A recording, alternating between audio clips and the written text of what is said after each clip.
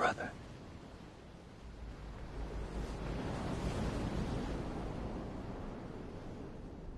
Mother.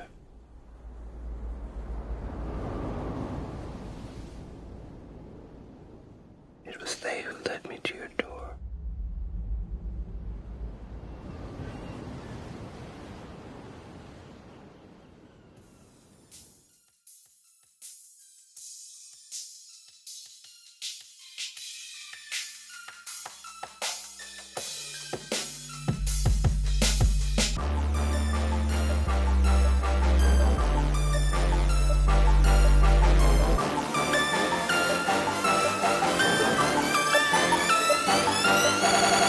You've landed on The Substance. I'm your host, Trevor Aiken. And I'm your other host, Philip Marinello.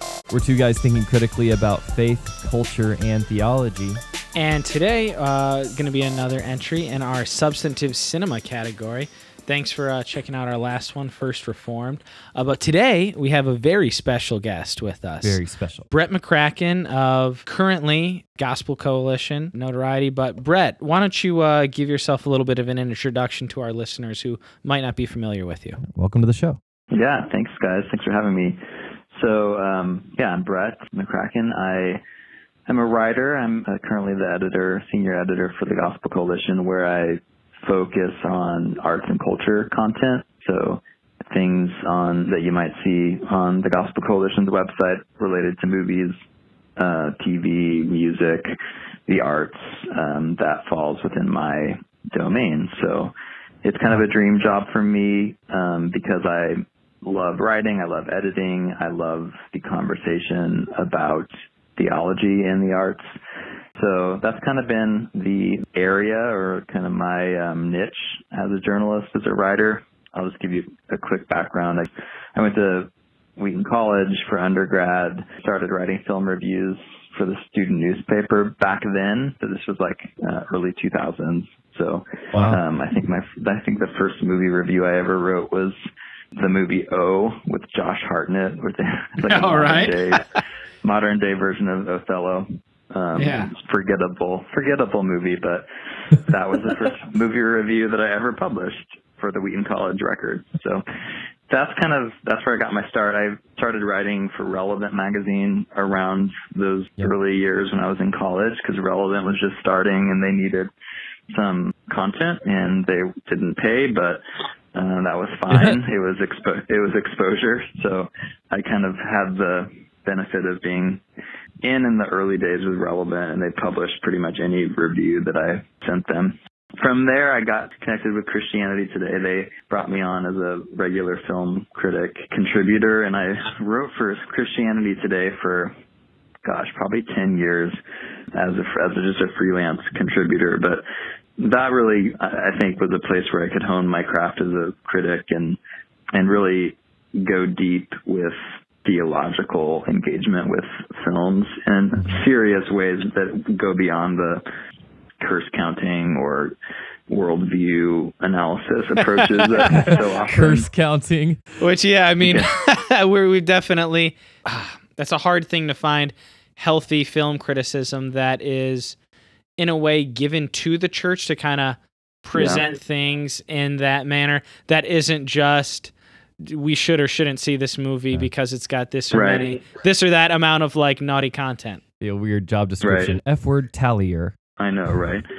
But sadly, that was the dominant approach for, most of my childhood. Whenever I would read Plugged In or some of those Christian publications that looked at movies, so much of it was about that kind of what's the violence, what's the sex, what's the nudity, what's the curse count, which is fine, and there's a place for that, and we can talk about that later, perhaps. But I just wanted to go deeper than that, and not just dismissing that approach completely, but just I felt like there's more to this conversation. There's more resonance with faith and with theology and art and cinema than we often are seeing and exploring. So that's kind of what I've set about to do as a writer and as a critic. And I've been fortunate to have opportunities to do that, and I went to grad school at UCLA. I got a master's degree in cinema and media studies, so that was a great experience to just, really focus on film theory and history and from kind of secular perspectives, but bringing my Christian identity to the table as well. And that program is one of the best critical studies programs anywhere in film. It's where Paul Schrader studied, the director of First Reformed. He went through that program way back in the day. So it was cool to go through that program, and I feel like I really I matured as a thinker and as a writer in grad school. And then the last couple of years, I've been writing more for the Gospel Coalition, and they hired me full-time about a year and a half ago. So that's the journey. Wow. So far. It's an awesome journey. So where in that journey does Terrence Malick and the film Tree of Life come in? Let's start with Terrence Malick. Yeah. I mean, I'm surprised I didn't bring that up in my first go-through of my story, because he does figure prominently in my journey as a thinker and as a writer. I would say Terrence Malick, and this is, not overstating it, he's the reason why I am doing what I'm doing in terms of looking at the intersection of faith and theology and the arts. It was The Thin Red Line, his 1998 World War II movie, that really convinced me to want to become a film critic, to want to start writing about movies with a specific eye towards where kind of faith and spirituality intersected with Hollywood films. I saw The Thin Red Line as a high school sophomore. You guys probably know the theater. It was in Shawnee, the West Glen Theater, right off 435. Is that the Glenwood Arts Theater? No, it's off of Renner Road. And okay, yeah. Yep. Yeah, I don't think it's called West Glen anymore, but anyway, that's beside the point. That's where I kind of saw all of my movies growing up. Nice. But I remember going to see The Thin Red Line as a high school sophomore, and it was just a transformative movie-going experience for me, because it was the first time that I felt like I was in church, kind of, like while I was in the theater. You know, that feeling where there's just a feeling of transcendence, and I don't know, you can't quite put your finger on it, but if it was the first time where I felt like, wow, this movies have a unique capacity to articulate spiritual longing and kind of give visceral expression to that. So it was just a life-changing movie for me. I had never heard of Terrence Malick before that, so. Yeah, I was going to ask, did you have any idea what you were getting into when you purchased your ticket No. for Thin Red Line? I had no idea that it would become kind of such a big deal for me. But yeah, I went on to watch his previous two films, Badlands and Days of Heaven. So for those who don't know, Terrence Malick, That's me. he made two films in the 70s. Badlands first in 1972 with Sissy Spacek and Martin Sheen, and then Days of Heaven with Richard Gere in 1978. And both of those films were critically acclaimed, award-winning, and it really put Terrence Malick on the map and kind of part of this 1970s, American cinematic moment where so many great films were coming out. Now, he disappeared after that. So after Days of Heaven in 1978, he kind of famously disappeared from Hollywood and was absent for 20 years. No one, to this day, no one knows exactly what he was doing, where he was. I think he lived in France for part of that 20 years. And he has always been a recluse and kind of shy of press. He doesn't do interviews. He doesn't appear, at film premieres, any of that. Yeah, I think there's that one picture of him that is like everywhere, and that's all you kind of really have of him. Right. There's like 5 photos that, are only glimpses of Terrence Malick, although in recent years he's, I think, become less shy, perhaps a little bit. But anyway, yeah, so he came back onto the scene just out of nowhere in the late 90s with The Thin Red Line, which was a movie that, like, seemingly every actor in Hollywood was in. Like, if you go back and watch it, it's like who's who of late 90s Hollywood stars. George Clooney and John Travolta and Sean Penn, Nick Nolte. I always forget Adrian Travolta's Brody. in the movie whenever I watch Yeah, it. it's crazy.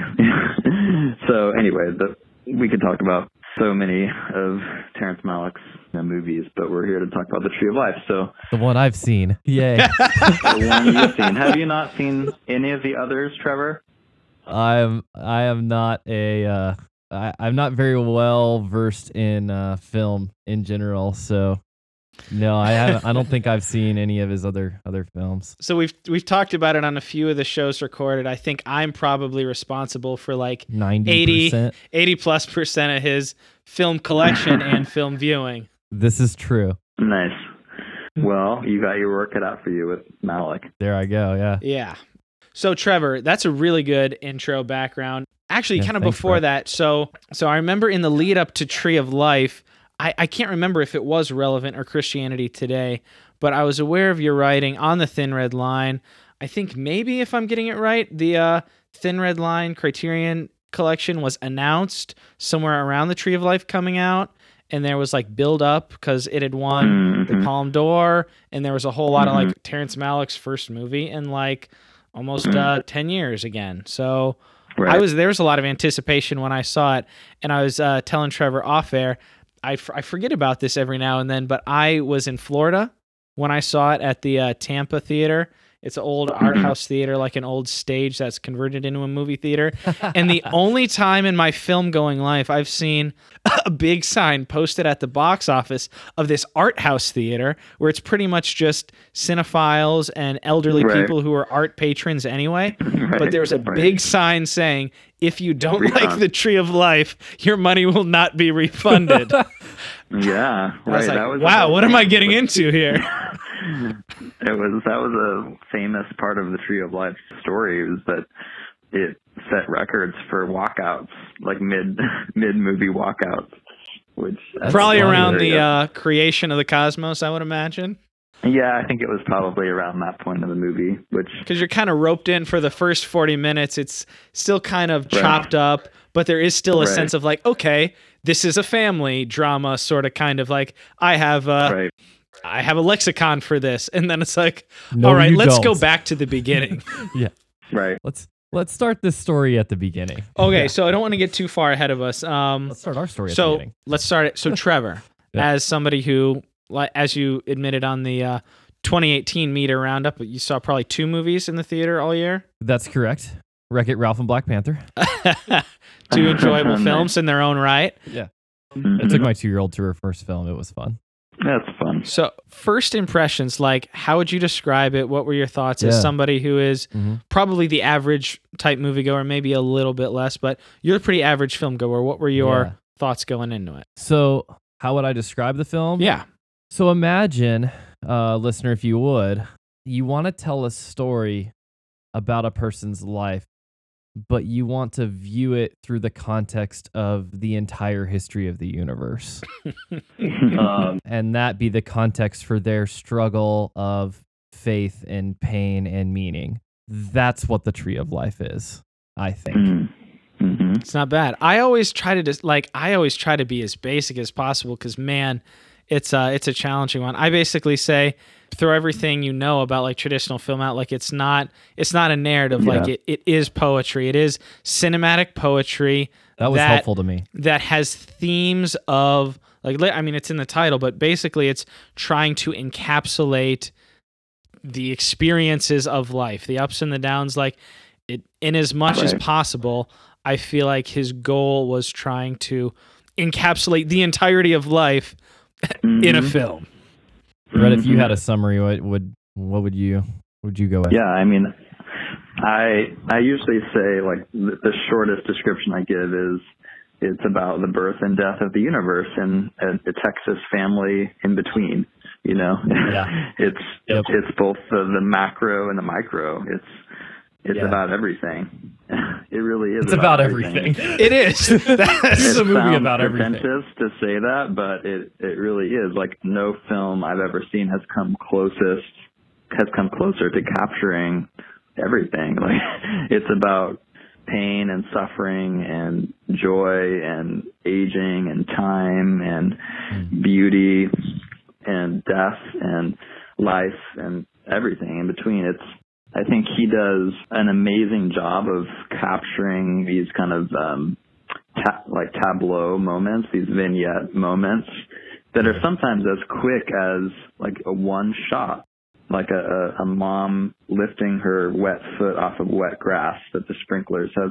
Like, there's something about the way he can capture a shot or a moment that like instantly brings to mind resonances of life and existence that so many of us can relate to. So, I think it's not, overstating it to say it's about everything. 100%. So I would just say stylistically, the way I described all of Terrence Malick's films, especially recently, is a kind of cinematic impressionism.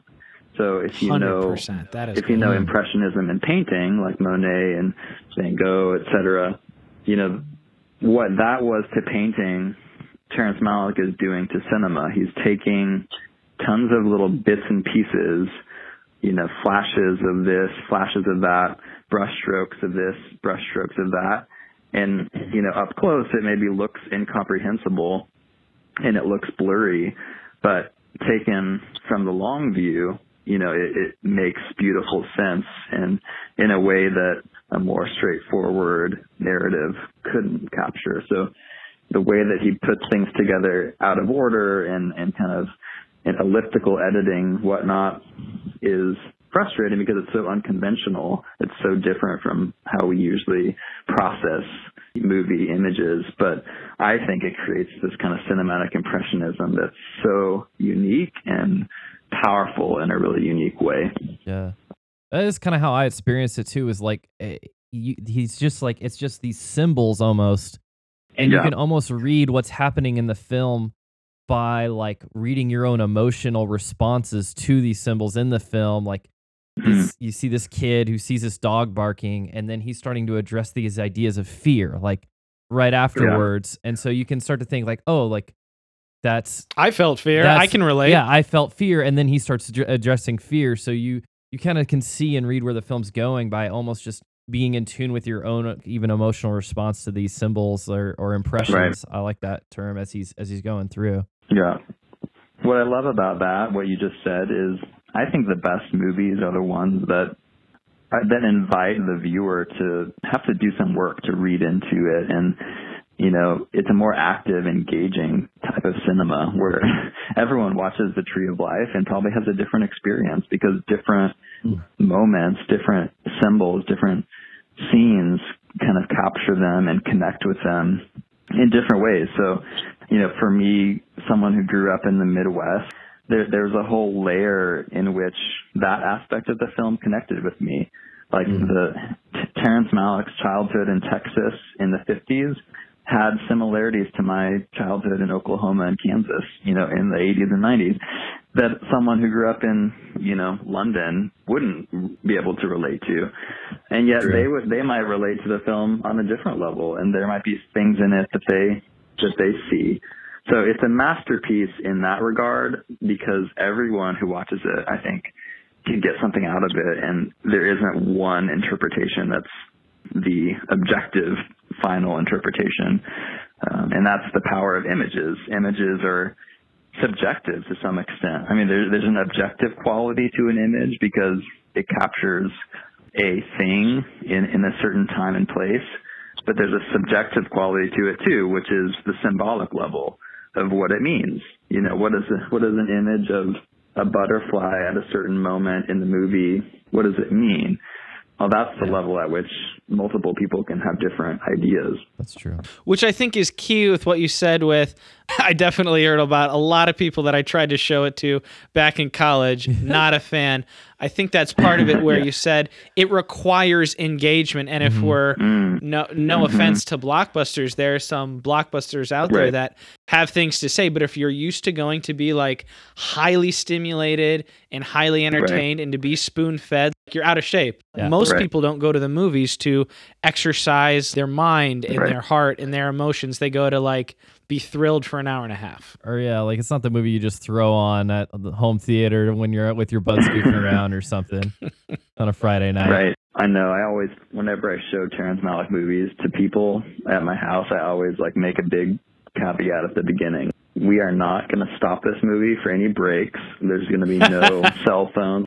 You need to give this movie your full attention, like you would give a sermon in church your full attention, because it's that type of movie. Like it engages you in a much more active rather than passive way, which is hard, as you said, for people who are used to the movies doing it for you and kind of just sitting back and enjoying explosions and whatever fight scenes. So kind of along that line, you're a professional critic. You've been in the film criticism space for over a decade. How would you address like somebody who's not used to exercising it? They see it and it's atypical narrative structure. They see he's all over the place. It's not even not linear, because Chris Nolan's a pretty mainstream filmmaker, even though he's got a lot of high concepts. So they might be a little bit okay with nonlinear, but just impressionistic, abstract. And they go, well, that's just pretentious. How would you navigate and help somebody discern between pretentious and ambitious? Yeah, I think I would start by just challenging them to see movies as an art form, which I don't think a lot of people often do. You know, we think of going to art museum like the Nelson Atkins Art Museum in Kansas City. We think of that in a different vein, a different category than we do thinking about going to an AMC megaplex. Sure. But I would say, I would just the concessions are cheaper at Nelson Atkins. You're not wrong. That's true. That's true. You know, I would just challenge people, like, you know, a film can be an art form just as much as a painting in the Nelson can be. It's just a matter of framing your mindset so that you can go into it that way. And just like you would, you know, look at a painting that was difficult and actually, you know, sit for a while, hopefully, and make an attempt to understand it.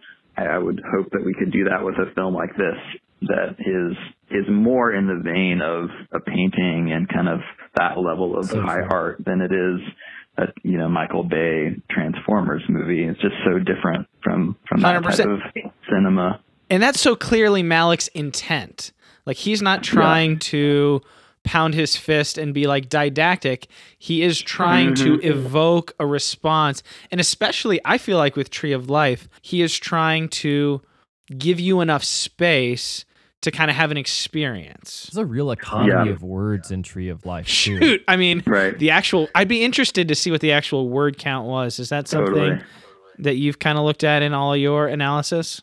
Yeah, I mean, that's one of the geniuses about a good filmmaker is the economy of words and showing rather than telling, and being able to capture something profound just in, you know, a 5-second camera movement or shot, which I feel like Terrence Malick is a master at. Yeah, I mean, it didn't hurt to have Emmanuel Lubezki as well. I mean, those are two of some of like the top guys at the top of their form. Who's like that? Writer, director, the photographer. Cinematographer. Nice. Absolutely. Yeah. So I mean, like the camera movement and the music do like most of the heavy lifting. Yeah, for sure. I mean, Malick employs like all of the sensory tools that he has at his disposal.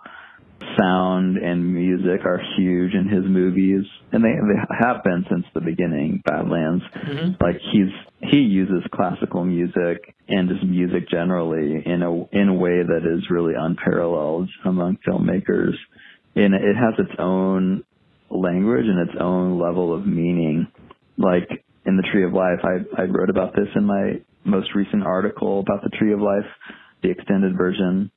But I have a whole section on music, and the way that he frames the movie with these kind of pieces of sacred requiem like pieces. So Taverner's Requiem opens the movie, and then Berlioz's Requiem ends the film. And so it opens up with scripture and sacred music. Yeah, that's not an average blockbuster. Not the average film. No, it opens and closes with sacred choral music, orchestral music, that the Latin words of the final Berlioz piece that plays in the last 10 minutes of the movie is literally like Christian liturgy, like, Lamb of God who takes away the sins of the world, grant us everlasting peace. So it's just like it's a layer that, oftentimes we notice in movies, like, oh, that music was great, the score was great.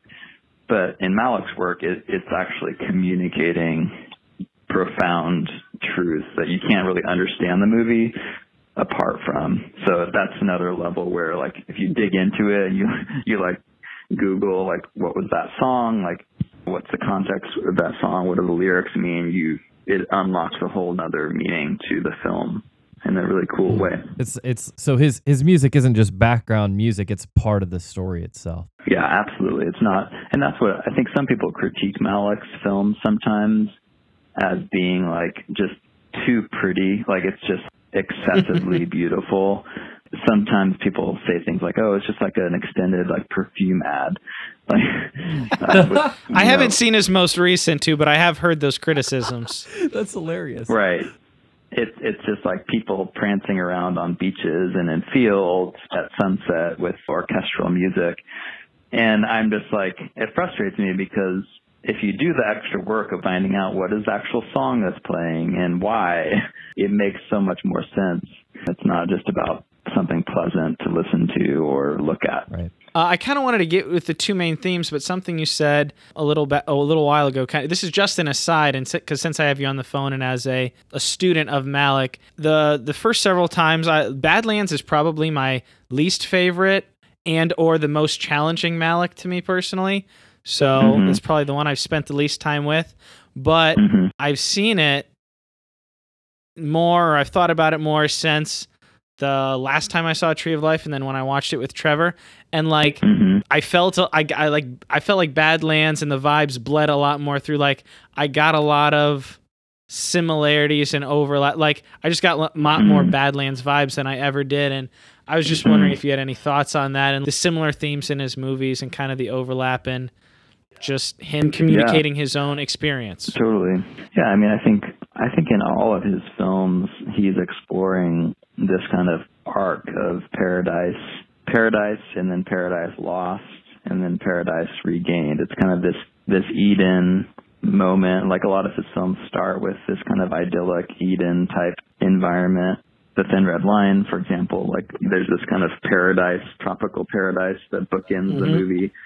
And then, of course, it goes to like the worst, bloody war experience. And Badlands is similar. It's kind of this naive pair of young people that are in this kind of Eden-like reality, and then sin enters, and suddenly innocence is lost, and the beauty of the world is tarnished, and there's this kind of awareness, this sudden kind of almost like Adam and Eve's awareness of their nakedness in the Bible. I think Malick's films all have moments like that. So in The Tree of Life, when Jack, the central character, the boy, he goes through this extended sequence of discovering his depravity and sin, and he's all of a sudden aware of death and his own temptations. And it's this kind of knowing awareness, this knowledge of good and evil. So the movie is bookended with the Tree of Life, just like the Bible is, this symbol of shalom and God's presence and everything as it was meant to be. But then, in the middle of the movie, in between these bookends of the two trees of life, is the tree of the knowledge of good and evil, the awareness of sin, the awareness of our fallenness. And the movie is kind of this desire to recover that innocence. At various points in the movie, Jack says says it explicitly. He's like, how do I get back there? How do I get back to that place of innocence?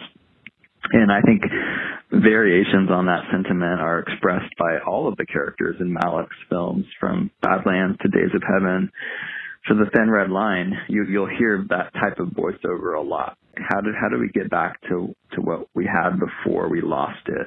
You know, in The Thin Red Line, Jim Caviezel's character is constantly saying things like, you know, where did this come from? This evil, that we see in this war. You know, how do we get back to that place of innocence? So I could go on and on, but I think that's the big theme that Malick is exploring, and it's encapsulated in the Tree of Life, you know, most directly because the name itself tips us off to the fact that, you know, he's looking back to Eden and what happened, and it was sin, and it was, you know, fallenness, and then, but eventually there's hope. There's hope for restoration. And I think all of Malick's films end on a note of hope, even if they spend most of their time, you know, in that place of sin and tension and awareness of depravity. So it's a really beautiful coherence, I think, when you look at all of Malick's films.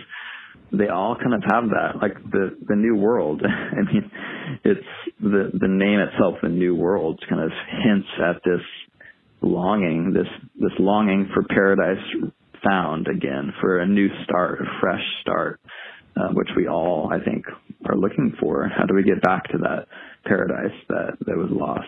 So yeah, there's Trevor, this is why you need to watch all of Malick's films now, because you'll see all these which connections. we can do. Yeah, somehow we'll get time to do that eventually. Well, we have a podcast where we talk about film. We could. Boom. That'll be interesting. So I mean, the most obvious kind of through lines that we can grab onto, stated at the very beginning of the film, are kind of the two classic options that he gives forth as like the paths through life, like the way of nature that pleases self, and the way of grace that pursues like the good of the other. Right. Because again, like you said, it's about everything through the lens of a family, which again, if you're going to try to talk about the highest realities and complexities, they have to be told through the life of a human. Like that's the way God designed it. Like right and wrong aren't just abstracts. Right and wrong are right and wrong because they interact with the real. Mm-hmm. So I guess one thing that we could look at is like the way it's portrayed through the parents. Right. So Brad Pitt is the classic, the self-made man, and Jessica Chastain is the nurturing, loving, giving one. Mm-hmm. And so I mean, you see that struggle within Jack. Like he's got his mom and his dad in him, and he's trying to figure out which way to go. Yeah. I don't think the movie lands. Like I don't think it. I mean, you could. A simplistic reading of the movie would be to say, you know, the mom, you know, the way of grace is where the movie lands, but I don't know that it's that simple. I think Jack talks about how, like, always my parents are wrestling inside of me, nature and grace. And I think in the end, we need both in terms of the disciplinarian father. So the nature is represented by Brad Pitt, and he's kind of this tough, hard father figure. But he also brings something to Jack that his mom doesn't, which is rules and boundaries and a sense of a type of love that isn't just a free-for-all. And his mom, you know, interestingly, there's the sequence where his dad goes off on a business trip around the world, and during that time is where it's where Jack descends into sin the most. It's when the boys act up.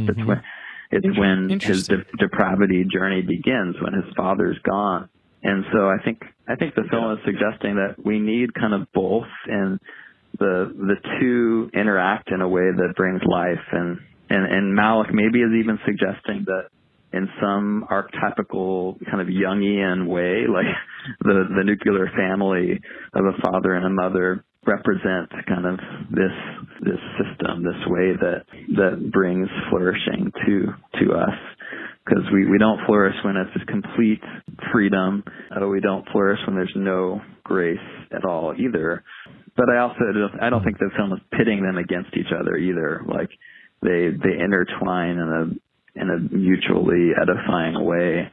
So anyway, that whole part of the film I'm still learning about it, and I don't know that I've landed on what I think Malick is trying to say about the nature and grace thing, but it's interesting. Yeah. One of the things that stood out to me is this role of Jack's brother, which kind of seems to get brought up early and then almost is there as bookends as well. How important is that in kind of guiding the film's, I don't know, crisis and resolution, if you could call it those things? The brother character is interesting. The first line of the film is brother, mother, it was they that led me to your door. So it's kind of Sean Penn saying those words. So Jack is reflecting on his journey of faith. I think that's meant to be a prayer. He's kind of talking to God and saying, it was my mother and my brother that led me back to you, that kind of led me to recover my faith. And so you can see easily how the mother character played that role, but I think it's fascinating to look at the film in terms of the brother question. And, obviously the brother dies, and so there's this kind of launching this journey of grief that I think his brother is the cause of when his brother dies. I think for both his mom and for Jack, it leads them to that question that plagues so many people, which is the problem of evil, the problem of suffering. Why would such a bad thing happen to such a good boy? Like, how could God allow this? And that's why the book of Job figures so prominently in the film, because that's the question that Job asks, why God? Why do you allow these things? And so I think the brother dying at a young age, I think he was 18 or something, launches Jack on this journey of maybe losing his faith for a while and questioning God, but then maybe seeing his mother keep her faith in spite of this grief, in spite of losing her son. And so the mother at the end of the film, her last words are, I give him to you, I give you my son. There's this sense of her, she's able to come to terms with this, God, I don't know why you took him, but I'm giving him to you, I'm releasing him to you, and I'm still worshiping you. Her posture in the final scene of the movie is worship. She's got her hands lifted, the music you hear is worship. And I think from Jack's perspective, watching his mom go through that grief and emerge still in a place of faith and trust in God's goodness is for him a crucial thing. So interestingly, and I go into this in more depth in my recent article on the Tree of Life, but the character of his brother, I think, and I don't like talking about Christ figures usually in movies because I think that's a lot of people like to read Christ into everything. Everything, yeah. I think it's overdone in Christian film criticism, and you really won't see me do this very often, but I actually think that Malick kind of, in some sense, sees his brother's character as evoking Christ. If you watch the film closely, there's shots of his brother that, the movie is talking about light, and the brother is seen holding a lamp and with the light of the world, and then his name is RL. Oh yeah, I was going back over your article. I hadn't even considered that at all. RL? Yeah, his name is RL, which maybe means resurrection and life. I don't know. I did research into what Malick's brother's name actually was, and it wasn't RL. So he came up with that name for some reason. No, Malick being Malick, it wasn't just a random name. So anyway, I think there's something going on with that character that is meant to kind of evoke Christ. And then some people have read the mom character as a sort of Mary figure. But, I don't know about that. But that's how I see the mom and the brother kind of playing a role in Jack's journey. Yeah, if so, then you would have brother and mother at the beginning of the film in a Catholic kind of way, Jesus and Mary. Yeah. I mean, that's, some people, I think, see the film as Catholic for that reason, but I don't. I think it's Malick himself is not Catholic, and I think the movie is more of a Protestant vision of faith. And I feel like it's hard to deny. You can't say that, again, it's not polemic. It's not trying to like be like, here are my positions, like here are the propositions. Yeah. Here's my systematic truth. theology. Yeah. Like here are my like theological propositions. Again, it's a film that is trying to evoke thoughts and feelings and meanings, but there's a lot of films, like you said, there's a lot of film critics out there that try to impress like Jesus and the gospel and various things into movies where it's at in a very nice way, it's a stretch. It's taking the Emmaus Road to Hollywood. Yeah. But this is it's absolutely made for that. I can't say, because I mean, again, because of the nature of Malick, it's hard to pin down exactly what the authorial intent, so to speak, is, but like in the Tree of Life especially, it's undeniable. Right. Well, I mean, everything in the movie is just soaking with biblical references and allusions, and everything from snakes that like slither by the mom's feet, and when there's like words about evil and sin. And yeah, there's just so much of that throughout the film, and the title itself, the music, everything just tips us off that this is a Christian piece of art. This is a piece of sacred Christian liturgy in a cinematic form. That's not to say that a non-Christian can't watch it and get a lot out of it and connect with it, but I think you can't say that this movie is like a Buddhist film or like. That's true, absolutely. Which for me, it's so incredible to see somebody on the level of Malick. We're gonna do our best not to try to like just dunk on quote unquote like Christian movies, but like the fact of the matter is for the very, very most part, they are not done with any sort of high level of excellence for the very most part. Right. Well, and I don't know if when people go and set out to make a Christian film, if you set out to make a Christian in that film, industry, that like it's not they're not necessarily trying to make an art piece so much as a statement or something that those are polemic. Those are exactly like here's true. My position, and my goal is at the end to like which is also in the title of the movie three times to manipulate your emotions enough to that like you agree. Right. Yeah. Oh, we could talk all day about the whole Christian film problem and conversation. I think arguably First Reformed is a Christian film, Paul Schrader's film, and yet First Reformed and the Tree of Life are so different. They could not. And made by very different men too. They're very different men. So I think that there's no one kind of category or genre of Christian cinema, Christian films, as much as we associate the term Christian movie with God's Not Dead or Fireproof or something like that. I think that we should broaden that category to think about the types of films that Malick is making and others.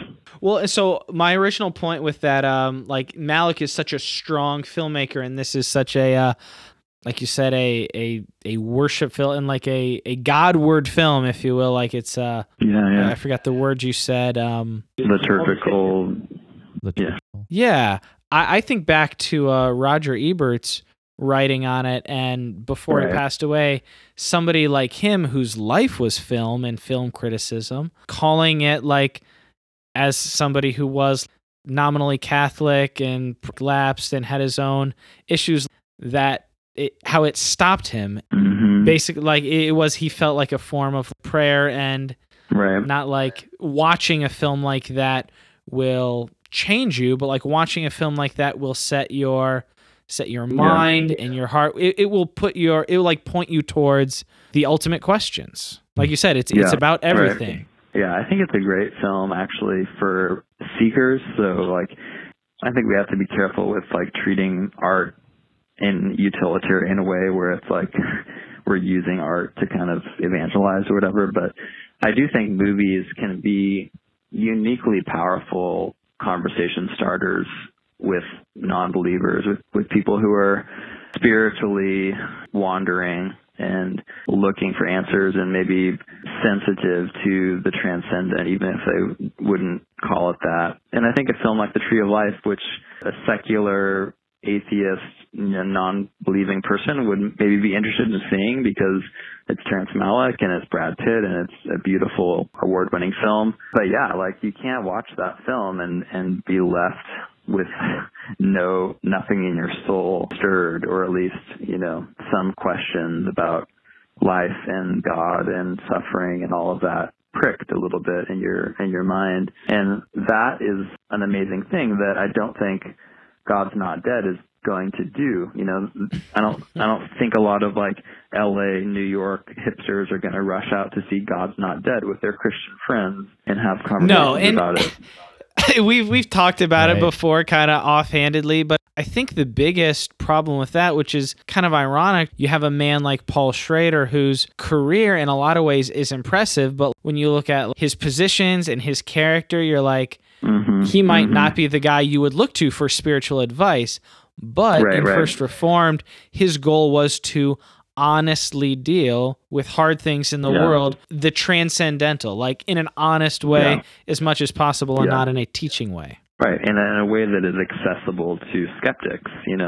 I think someone who watches The Tree of Life, who has questions about God and who struggles with the problem of evil and the problem of suffering, like they watch that movie and they feel understood, and they feel like, Malick gets it. Like, this is a real problem. And, just like Sean Penn's character, Jack, the character of Jack, is having a faith crisis and trying to recover his faith. Like, that's the journey of so many people in this world. So I love that. And I wish we had more films like that took seriously the human dilemmas that we have with questioning God and faith, and yet not being completely closed off to the transcendent and the realities of spirituality.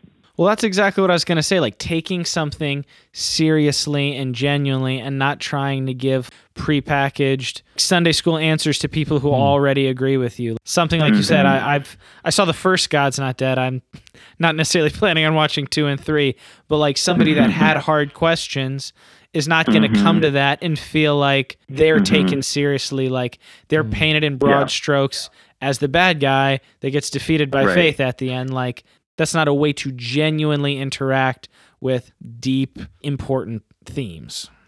Right. Well, and the Bible itself, takes it seriously. So the book of Job, like, it takes seriously these hard questions, and, Ecclesiastes, like, it's right there in the Bible. And I feel like we haven't sufficiently availed ourselves of those biblical resources in our filmmaking and our art making as Christians, because if we would just, make an amazing Ecclesiastes movie, we would be able to connect with so many people, because that's the experience of life for so many people. But instead, I think. And would you say that's kind of what he was going for with the last 2 films? I'm familiar with him, but I haven't seen them yet. Yeah, I think his last 2 films, Knight of Cups and Song to Song, are just like directly evoking biblical wisdom literature. So Ecclesiastes, Song of Solomon. So the very title, Song to Song, is, I think, a reference to Song of Songs, the biblical book. And so I wrote an article for Christianity Today about that film and Song of Solomon. But yeah, I think Malick, just like The Tree of Life draws upon Job, I think a lot of his films really do look to the Bible as inspiration, just in ways that we haven't seen done in film before. So that's why it's hard for us to register it sometimes. But I wish we had more examples. Just the fact that they're challenging, like you said, some people walk out, or some people who aren't used to it, they just shut it down and throw it out as pretentious. Like, he doesn't make it easy, because life isn't easy. Like, again, he's dealing with like the most high metaphysical like questions that people have. Right. He's a filmmaker who respects his audience in terms of, meeting them in their own wandering. So the character of Jack, Sean Penn's character, literally is wandering in the desert in the film. And I think the Tree of Life is a great film for people who feel like that, who feel like they're kind of wandering in a spiritual desert and trying to make sense of it.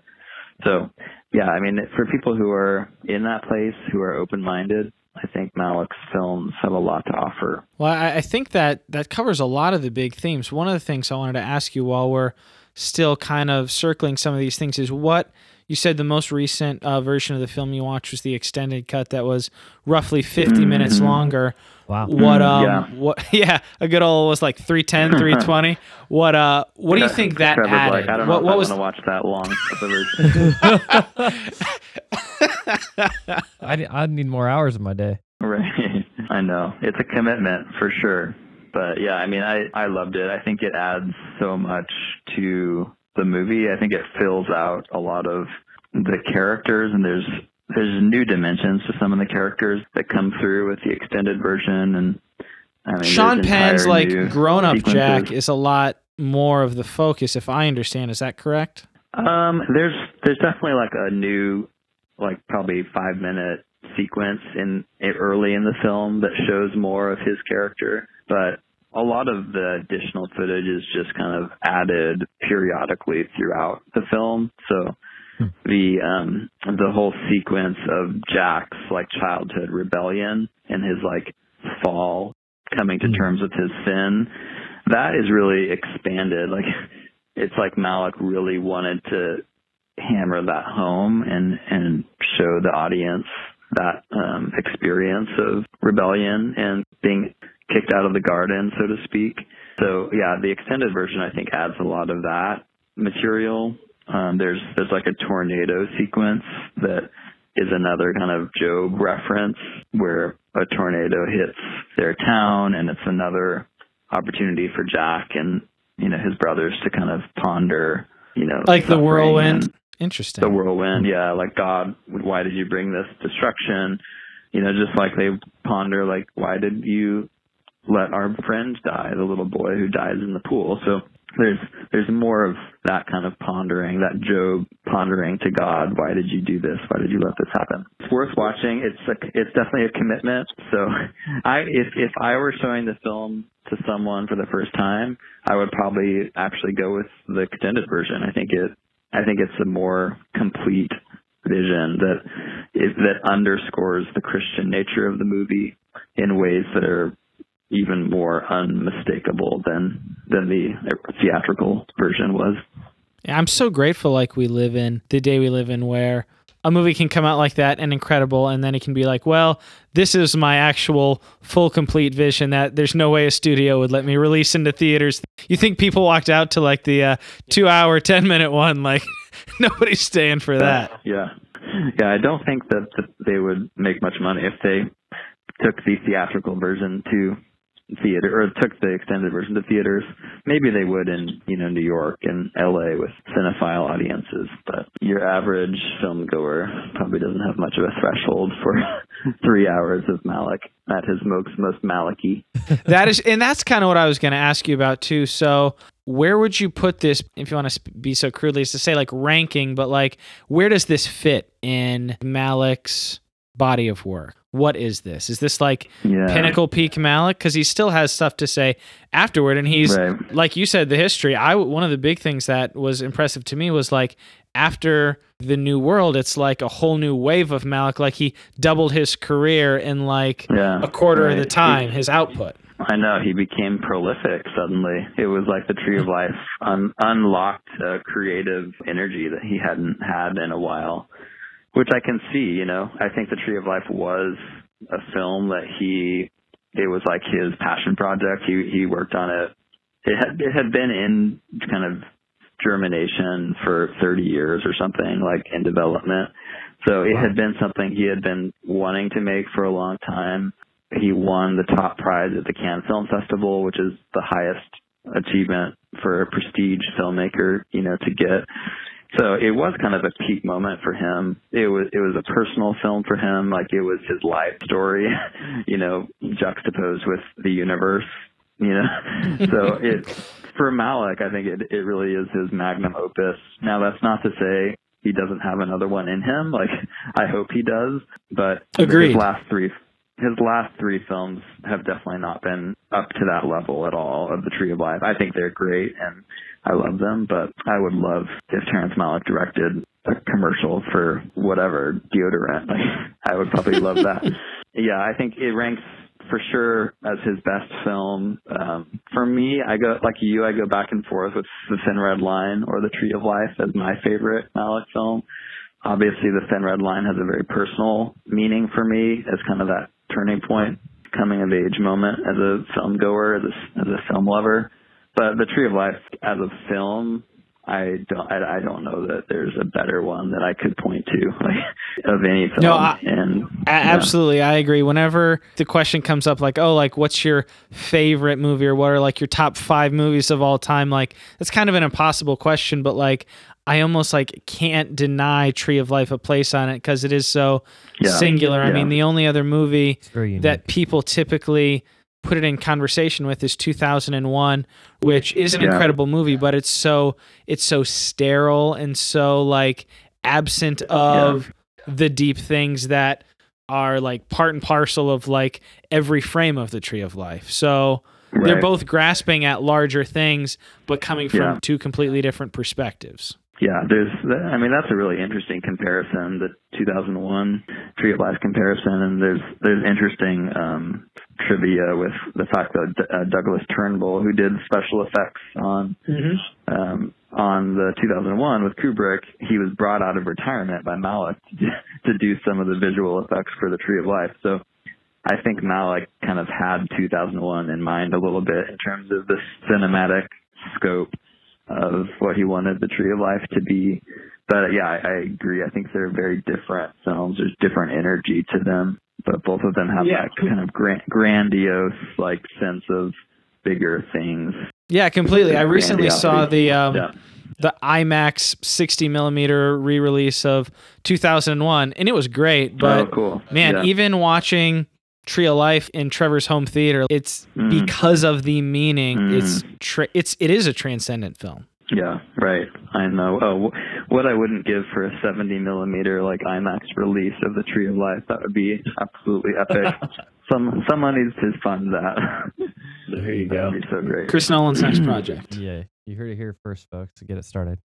That's right. So speaking of the scope of the film, I was just kind of thinking about when we're talking about this film, and we've already said it. He does something that not only does no film really do, but would be almost impossible to pull off to really see the universe from when A to Z, Big Bang to heat death, in a sense. And why do that? Like, in a sense, like why you think that like when you talk about matters of faith and pain and suffering, couldn't have he done just a movie, if in the life of the people without this, like just on the O'Briens, without the beginning and the end of the world. And I mean, evolutionary history as well. So what does that add to it, to the grandioseness of the film that would be absent without it? Yeah, I mean, I think it adds a lot. I think, for one thing, it's a really important part of the Job story. So the fact that the film begins with the Job 38 verse on screen, "Where were you when I laid the foundations of the earth, when the morning stars sang together and the sons of God shouted for joy?" That, I mean, Malick visualizes that idea in the creation sequence. So just at the point where the mom is kind of suffering from her son's death and she's probing God, she's asking these questions that Job asked. It's like God's response of "Where were you when I laid the foundations of the earth?" It's like Malick shows that. Like, you don't hear God say that, but you see him laying the foundations of the earth. Like, you see that Job 38 moment when the morning stars sang together. And I think that's what that sequence is about. It's about seeing that big picture of like, I know your problems are, real and they seem like everything to your world, but let's pull back. Let's see this big picture. Like, I created all this. I'm in control. I'm sovereign. I've watched this whole narrative of creation, evolution, whatever you want to call it, unfold. And it ends with you. The sequence ends with you and your children, you giving birth to these sons. So I've been there. I've been watching you. So I think narratively, in terms of the emotional place that Malick wants to go with this film, like that sequence is absolutely central. So it's not just about showiness and kind of doing a 2001 Kubrick type, crazy imagery thing. It's a theological meaning to it. He's trying to put the viewer in that Job-like position of this conversation with God. And in the film, God's voice, God's perspective is represented with the forming of the universe, laying the foundations. Yeah, it's almost as if to really understand meaning in life, which you're gonna want, like when you encounter the pain of life, to get the broadest context possible. Yeah. I mean, literally, it is the broadest context that is humanly understandable. The boundaries of time itself. Right. That's the kind of context you'll need, transcendental context, to really get at meaning in life, to really get at purpose, and be able to find that and cope through suffering. And so it is. It's almost, you're right. It takes you there, and God takes Job there for kind of similar reasons of trust me, like find meaning in me, like that kind of thing. Yeah. And what I love about the movie, and the more you watch it, the more you pick up on these things, but there's all these connections between like what you see in the creation sequence and like things that show up later in the film. So everything from like the boys, when they're playing in a field, like one of them says, look, it's a dinosaur bone, or lizards, or like different, even like there's weird shots where the boys spill water on a watercolor painting, and it looks like the nebula of the stars forming, so there's these visual connections that Malick is making between the creation kind of macro level and this micro level of this family in Texas in the 50s. And I think he's wanting to communicate it's the same. It's like the same God who did this crazy cosmic stuff is the God who cares about this family and cares about this little boy and his journey and his questions.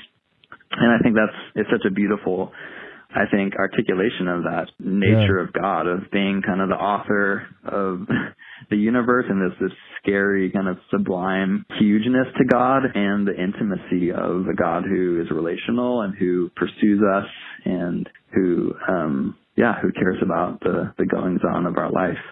So that's another thing from the film that I think is just so deeply theological and rich. When you pointed out that part about the watercolor painting that gets the water dropped on it and almost has like this creative mirroring of the nebula, the thought that came to my mind in that moment is image bearer. And I don't know that that's necessarily what Malick was trying to communicate there, but just that idea of there's a special place for these people in God's creation, God's plan, that they do stand at the center of the film for a reason. Well, the fact that RL, who, may or may not be a Christ figure, but he's a musician, he's playing, throughout the film, he's seen with a guitar, he's an artist, he's a really artistic little boy. And I think the image bearer thing comes through, like, there's a beautiful scene where RL and the father have a duet where, like, I think the dad is playing. That's on one the of my piano, favorite and scenes in the movie. Yeah. It's such a great scene, but to me it brings to mind this idea of, like, we are created in God's image, and he's a creator and we're creators. And just like the father plays a symphony, so to speak, with this world he's created, like, we're invited to duet with him. We have a creative role to play as well. And I think that's what that scene means to me. That's very moving. Like, I'm getting moved right now just I got chills. thinking back through that scene. Like, we bring our own experience to that. So, like, our relationships with fathers or father figures or authority figures or, like, mentors in the faith, these things all take on various nuances where you can have literally, like, everyone who sees this movie take a little bit of something different, because he is telling the truth as much as possible in those suggestive, evocative ways, not going A, B, C. Here's my systematic theology. Yeah. The movie can be, in a sense, about you as the viewer in a way that no other movie really can. You almost look in an emotional mirror in the symbols to feel like your relationship with your parents and your father figure and that kind of stuff. Which for all the people, true. like, I get if it's not your cup of tea, but to say that to dismiss it as either, oh, it's pretentious, or it's just full of himself, or it's a bunch of crap, it is just baffling. Yeah. Right. It's what makes me sad about the people who walk out during the creation scenes, because I feel like if you get past that sequence, the film kind of settles into a more approachable register when it, And it comes alive so much. Yeah. And like I had my parents watch it in 2011 when it always came out, fun. and they're baby boomers, so they grew up in the 50s, probably very similar time that Malik was a kid. And I don't think my parents would have gone to see the film or even have the tolerance to like make it through the first 20 minutes unless unless I wasn't their son forcing them to see it. but once they saw it, they both were just like, wow, that film really did capture, like, in an uncanny way, like what it was like to grow up at that time, and the little mannerisms of the mother and the father and the way they interacted with the kids, really felt true. So yeah, I think there's something for everyone to resonate with. And that's a mark of great art that is so personal and true, which this film is for Malik. I think he was telling a true story of his childhood as he remembered it.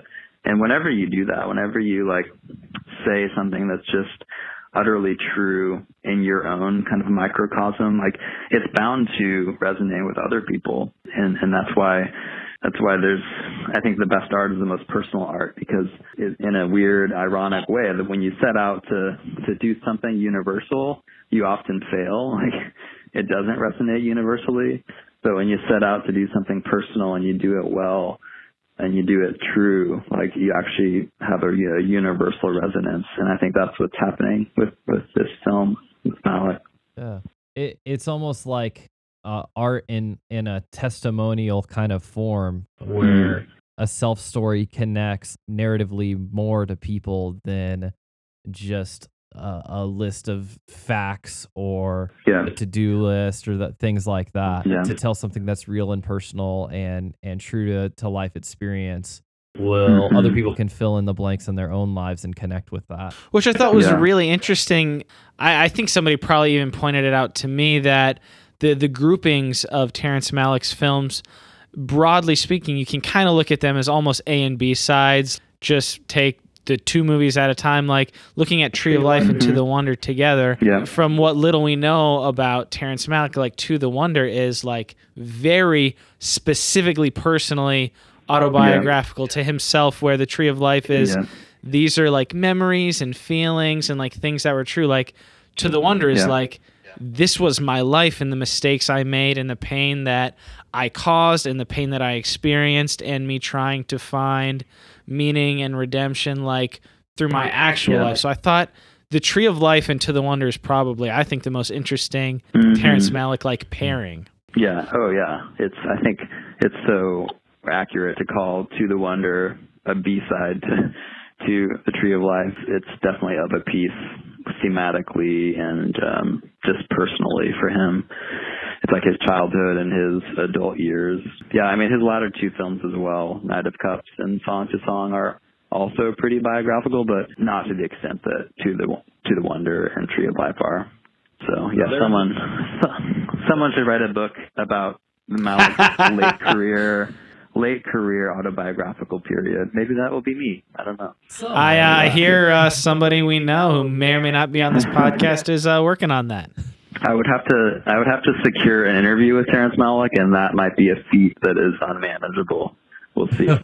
You could try out for one of his. You could get an agent. You're out over there. You could get an agent and try to do a walk-on for one of his next projects. That would be stalking or something. That would be weird. That'd be deep cover level investigative journalism. Well, then I definitely don't recommend that on this public program. Right. Hey, so there was a scene that I was kind of struggling with, or like thinking through, what does this mean, for a while, probably maybe too long. In the evolutionary sequence, there's this part where this CGI dinosaur comes up, and this other CGI dinosaur kind of sees it, and immediately you get this sense of danger, right? Of the unknown, of the strange, like, approaching. But it's allowed. It's like, okay, we'll see what happens. And the other one definitely is able to exert power in the situation and, like, pins the other dinosaur and gets it to a point where next move could kill, and then decides to walk off. And then scene, Terrence Malick. And so there's so much symbol there. It's almost wrong to even say what is going on here, but what? I just wonder what you guys felt in that scene. What was that connecting for you? The dinosaur scene is notorious in the Tree of Life. I'll give you my non-professional scholar and then let Brett bring it home here on that one. But like, for me, with so many things because people know that, like, I had one good friend in Florida, and now in Kansas I have one good friend here that are, like, actually cinephiles, and, like, that are, so, like, people ask me questions about movies sometimes, and, like, for, like, the deep and important ones, like, I think sometimes the answer is, I don't know. Like, I don't think that it's like a X equals Y kind of deal, where it's in nature, in the world, there is the weak and there is strong. And again, depending on what your experience, you could say nature grace. The dinosaurs bring you out of it, or at least challenging you. Because if you're, like, invested in the movie and, like, in for the experience, you're like, this isn't what I expected, but okay, I'm in. But there's that layer of removal. So, like, when the kids are running around in packs, when Brad Pitt's in Hong Kong or whatever, they're aggressors. So, like, it's just a little bit different because, like, these are dinosaurs. We don't have context for that. So it's like people can be cruel and people can misuse their power, or people can choose to not. I felt like it was more of a presentation of struggle and power versus, like, trying to make any sort of statement. How those themes are almost existent outside of the human condition, or how they are essential to nature. Period. Exactly. Not just human struggle and conflict. Those are essential to the natural order, creation. Yeah, no, that's good. I don't have anything brilliant really about that. If anything, I think it falls in the category of what I was saying earlier, kind of resonances between the evolution creation sequence and then what happens later in the film. Like, there's a scene later in the film that I think is kind of the parallel scene to the two dinosaurs, where Jack is there's a wounded boy who's, like, has a burn scar. Do you remember that character in the film? Yes. He's one of the neighborhood boys, and he's been injured. So he's weak, just like the injured dinosaur, and I think he would be naturally kind of a outcast or something that the stronger boys would take advantage of. But there's this scene at the end that's kind of it's like the capstone to Jack's redemption, where he just puts a tender hand around this boy's shoulder, and it's like this unexpected embrace of this wounded boy. So when I see that scene, I think, that's kind of the parallel. That's hearkening back to that interchange between the dinosaurs, where everything in nature would say, the strong overpower the weak, and that's as simple as that. But then the reality of grace in the world is that we can actually reach out and comfort and care for the weak. So there's this kind of Christ-like touch between the two boys that is powerful, and that feels like hearkening back to the dinosaur scene. But maybe not. Maybe that's a stretch. But I've seen the film way too many times when I started making parallels like that. Yeah. Well, that's what good art does. Yeah. It's true. So if you'll bear with me, this might be part and parcel with we can have final thoughts here with this old school Christian film analysis, but I'm sure if my dad was listening to this, he would be thinking, okay, we were talking about this as a Christian film, but how is it a Christian film if it's got a portrayal of evolution in it and things like that? And what would you say to someone who's struggling with that question, honestly? Yeah, I think it's a legitimate question.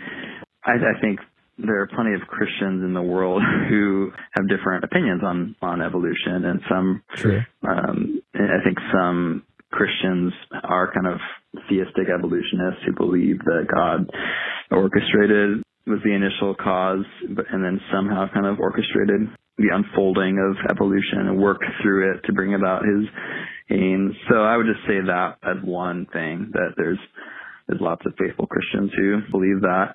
But also I would say, like, the film isn't about that. Like, it's not a film trying to prove evolution. It's not like Malick is setting out to like celebrate Darwin or something in the movie. Right. He's not. It's more of a narrative device that he wants to showcase the macro and the history of the universe from birth to death, and the way that he does that is through this condensed kind of narrative arc of stars and the planet and plants forming and cells forming and dinosaurs. I love the cellular bit. I love that. It's great. Yeah.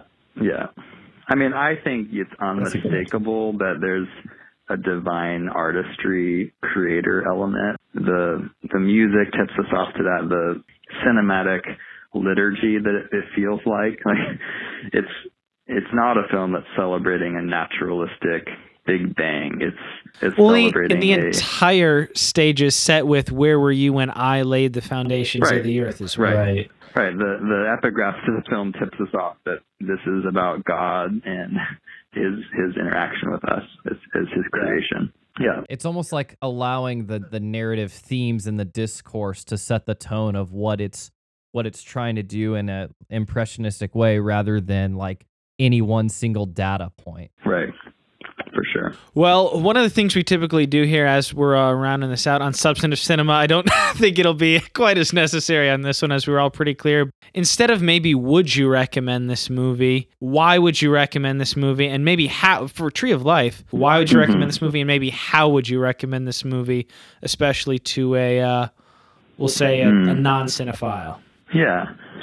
I mean, we've talked about it already in the sense of like you need to, and the how of it. Turn your phone off. To look at it. Yeah, turn your phone off, turn the volume up, like give it your full attention. Treat it like an art piece. It is a piece of art. It deserves your attention. And I think Malick's films in general are experiential in the sense that you don't want to overanalyze it, like, as you go along. Like, you kind of just want it to happen to you. You want what he's created to just happen in front of you, like visually, orally, like just in all of your senses. And so just be open, like have a posture of openness and let the movie happen to you. And then maybe on another viewing, or just, let it simmer, let it percolate in your mind before you rush to judgment. And I say that about every film. I think as viewers, we're often way too quick to like think that we've summarized a film like in the 5 minutes after we leave a theater. Like we think we've got it, and that's just not that's not the way that a good film operates. It should linger with us. It should provoke thought and analysis that sometimes takes a while to develop. So I think that's especially true of The Tree of Life. So yeah, I would definitely recommend it. I think it's, like I've written about, I think it's the best Christian film of all time. I think it's a masterpiece of liturgical filmmaking from start to finish. It's, to me, a worship experience. And I think for Christian viewers especially who are open-minded, I think it can be a model and an inspiration for what a new standard for raising the bar for what we can hope for and strive for with making movies that give glory to God and express kind of the beauty of theology and explore interesting questions. So yeah, it's a film I hope, young Christian filmmakers watch. And I know I've shown it at Biola University where I've taught. Yes. Yeah. So the next generation of Christian filmmakers, like, I'm so glad they have The Tree of Life to look to. And I hope that there's another Terrence Malick somewhere in college right now who's gonna make the next Tree of Life. So that's my hope. Yeah, that's perfect. Well, maybe they're reading some great articles in Christianity Today, or on the Gospel Coalition, or maybe listening to maybe even this review and getting inspired. So yeah, maybe. Well, Yeah. Brett, we just wanted to thank you so much for your time. We've appreciated a lot. This is We're a really movie. honored. Absolutely. This is a movie that I love and I know you love, and like you're somebody that I've looked to for a long time as like appreciating what you have to say and your viewpoint on things and your ability to articulate them. So thank you so much for your time here tonight. Yeah, thank you guys. It was a pleasure. It's always a pleasure for me to talk about this film and Malik, so you don't have to twist my arm if you want to do Well, it that's again true. Well, maybe we sometime. can have you on again next time you got a book coming out or something. We'd love to have you back on sometime. Yeah. Awesome. Okay. Thanks, guys. Thanks so much, Brett. Thanks. Okay, you guys have a good night. Stay warm You in too. Kansas Thanks. City. Yeah, we'll try. Bye. See ya. Bye. So thanks again to Brett McCracken, senior editor at the Gospel Coalition for Arts and Culture. Great honor to have him on. Absolutely, man. That was great. We'll be linking to his social media and that most recent article on Terrence Malick's film in the show notes. So And make even sure to check probably that out. a handful of them. He's written a few. Maybe Yeah. we can, depending on how much space we have, put links to several of them. Throw some stuff in there to give you guys some reading material. And links for the Tree of Life. If you Yeah. guys want to check it out, I know Tree of Life is a movie that the majority of folks probably haven't seen. And hopefully, if this half interview, half review has spurred your interest, which we hope it did. inner review. Yikes. Sorry. If this episode of Substantive Cinema has piqued your interest in Tree of Life, which we hope it has, we'll have some links to check it out on Amazon and iTunes as well there. And also in the show notes, you can find the links to our social media pages on Facebook and Twitter. You can find us on Facebook and Twitter at The Substance Pod, and you can email us at thesubstancepod@gmail.com. And that is covered by our substance guarantee, which is Trevor guarantees that he will read every email that comes in, and I guarantee that I might. you can also hit us up on that phone line, 913-703-3888. Which Or the phone cellular type. last night, did you listen to that voicemail we got? It's creepy. So pretty sure one of our non-listeners accidentally sent us a very strange voicemail.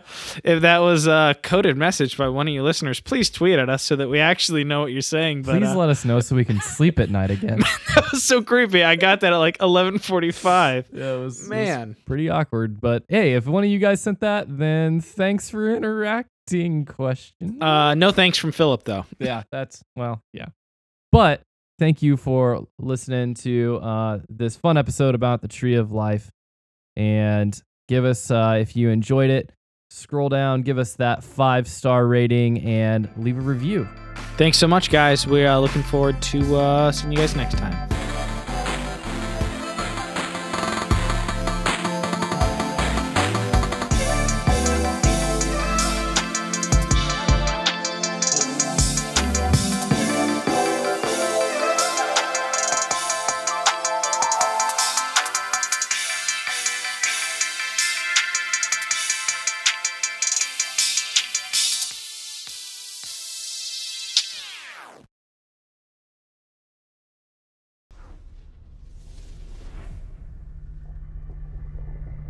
Release the Kraken!